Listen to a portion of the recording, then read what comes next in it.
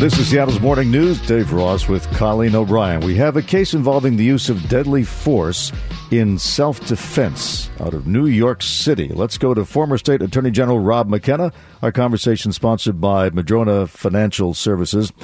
And this incident at a New York bodega in Harlem began with a mom coming in with her daughter, buying her daughter some snacks, and the credit card gets declined. Then what happens?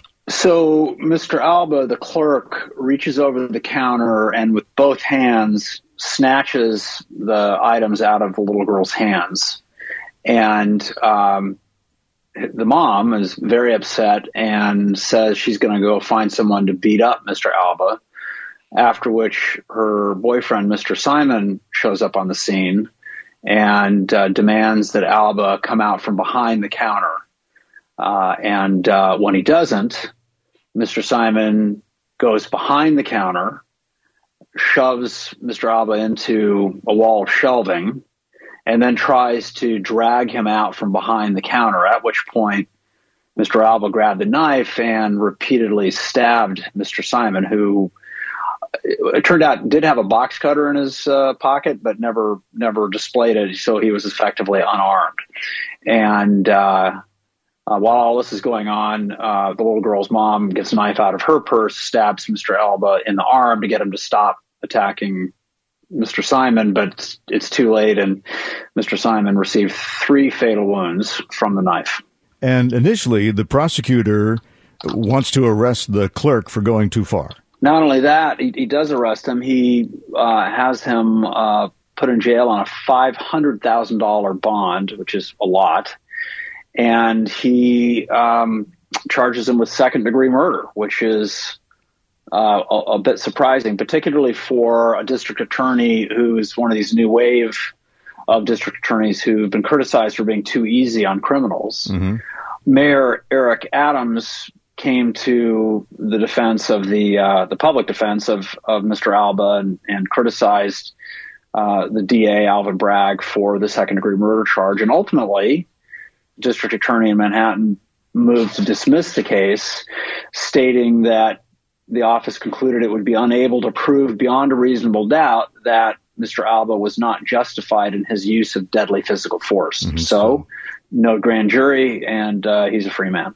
Clerk is off the hook. Okay, so what does the law say about this?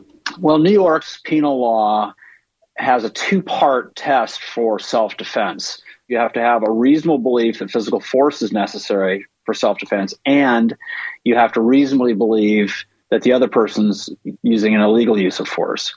But what makes New York's law different is that deadly physical force is not permitted unless you believe reasonably that deadly physical force is being used or is about to be used on you or a third person you're trying to defend. And even in that situation, New York law imposes on a person a duty to retreat if they can retreat with complete safety. A lot of reasoning and thinking that's got to go on here in a few seconds in New York. A lot of balancing. Right. That's exactly right. Exactly right. And first of all, let's just unpack the law relative to the facts. Here, there's no dispute that Mr. Alba wasn't in a position to retreat. He was already behind the counter.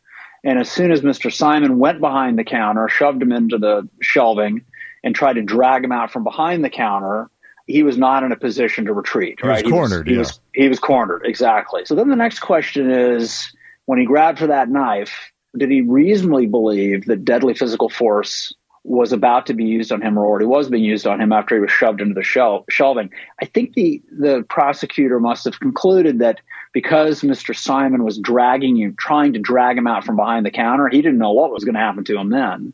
Yeah. And so they decided they couldn't prove beyond a reasonable doubt that Mr. Alba was unjustified in using deadly physical force in the form of that knife. I always look for a lesson in these cases. So I guess if your card's declined, just go to a different store? Yeah, I think that's right. On the other hand, if your customer's card is declined, maybe reaching over the counter and grabbing the food out of the child's hands with both your hands is not a good idea either. So this is a situation that should have tragically escalated. And of course, Mr. Simon should never have gone into the store with the apparent intent to beat up Mr. Alba. Mr. Alba didn't know if Simon had a gun, and Simon didn't know if Alba had a gun behind the counter. So everyone except maybe that little girl, everyone except that little girl made some really bad decisions here. Former State Attorney General Rob McKenna. Rob, thank you.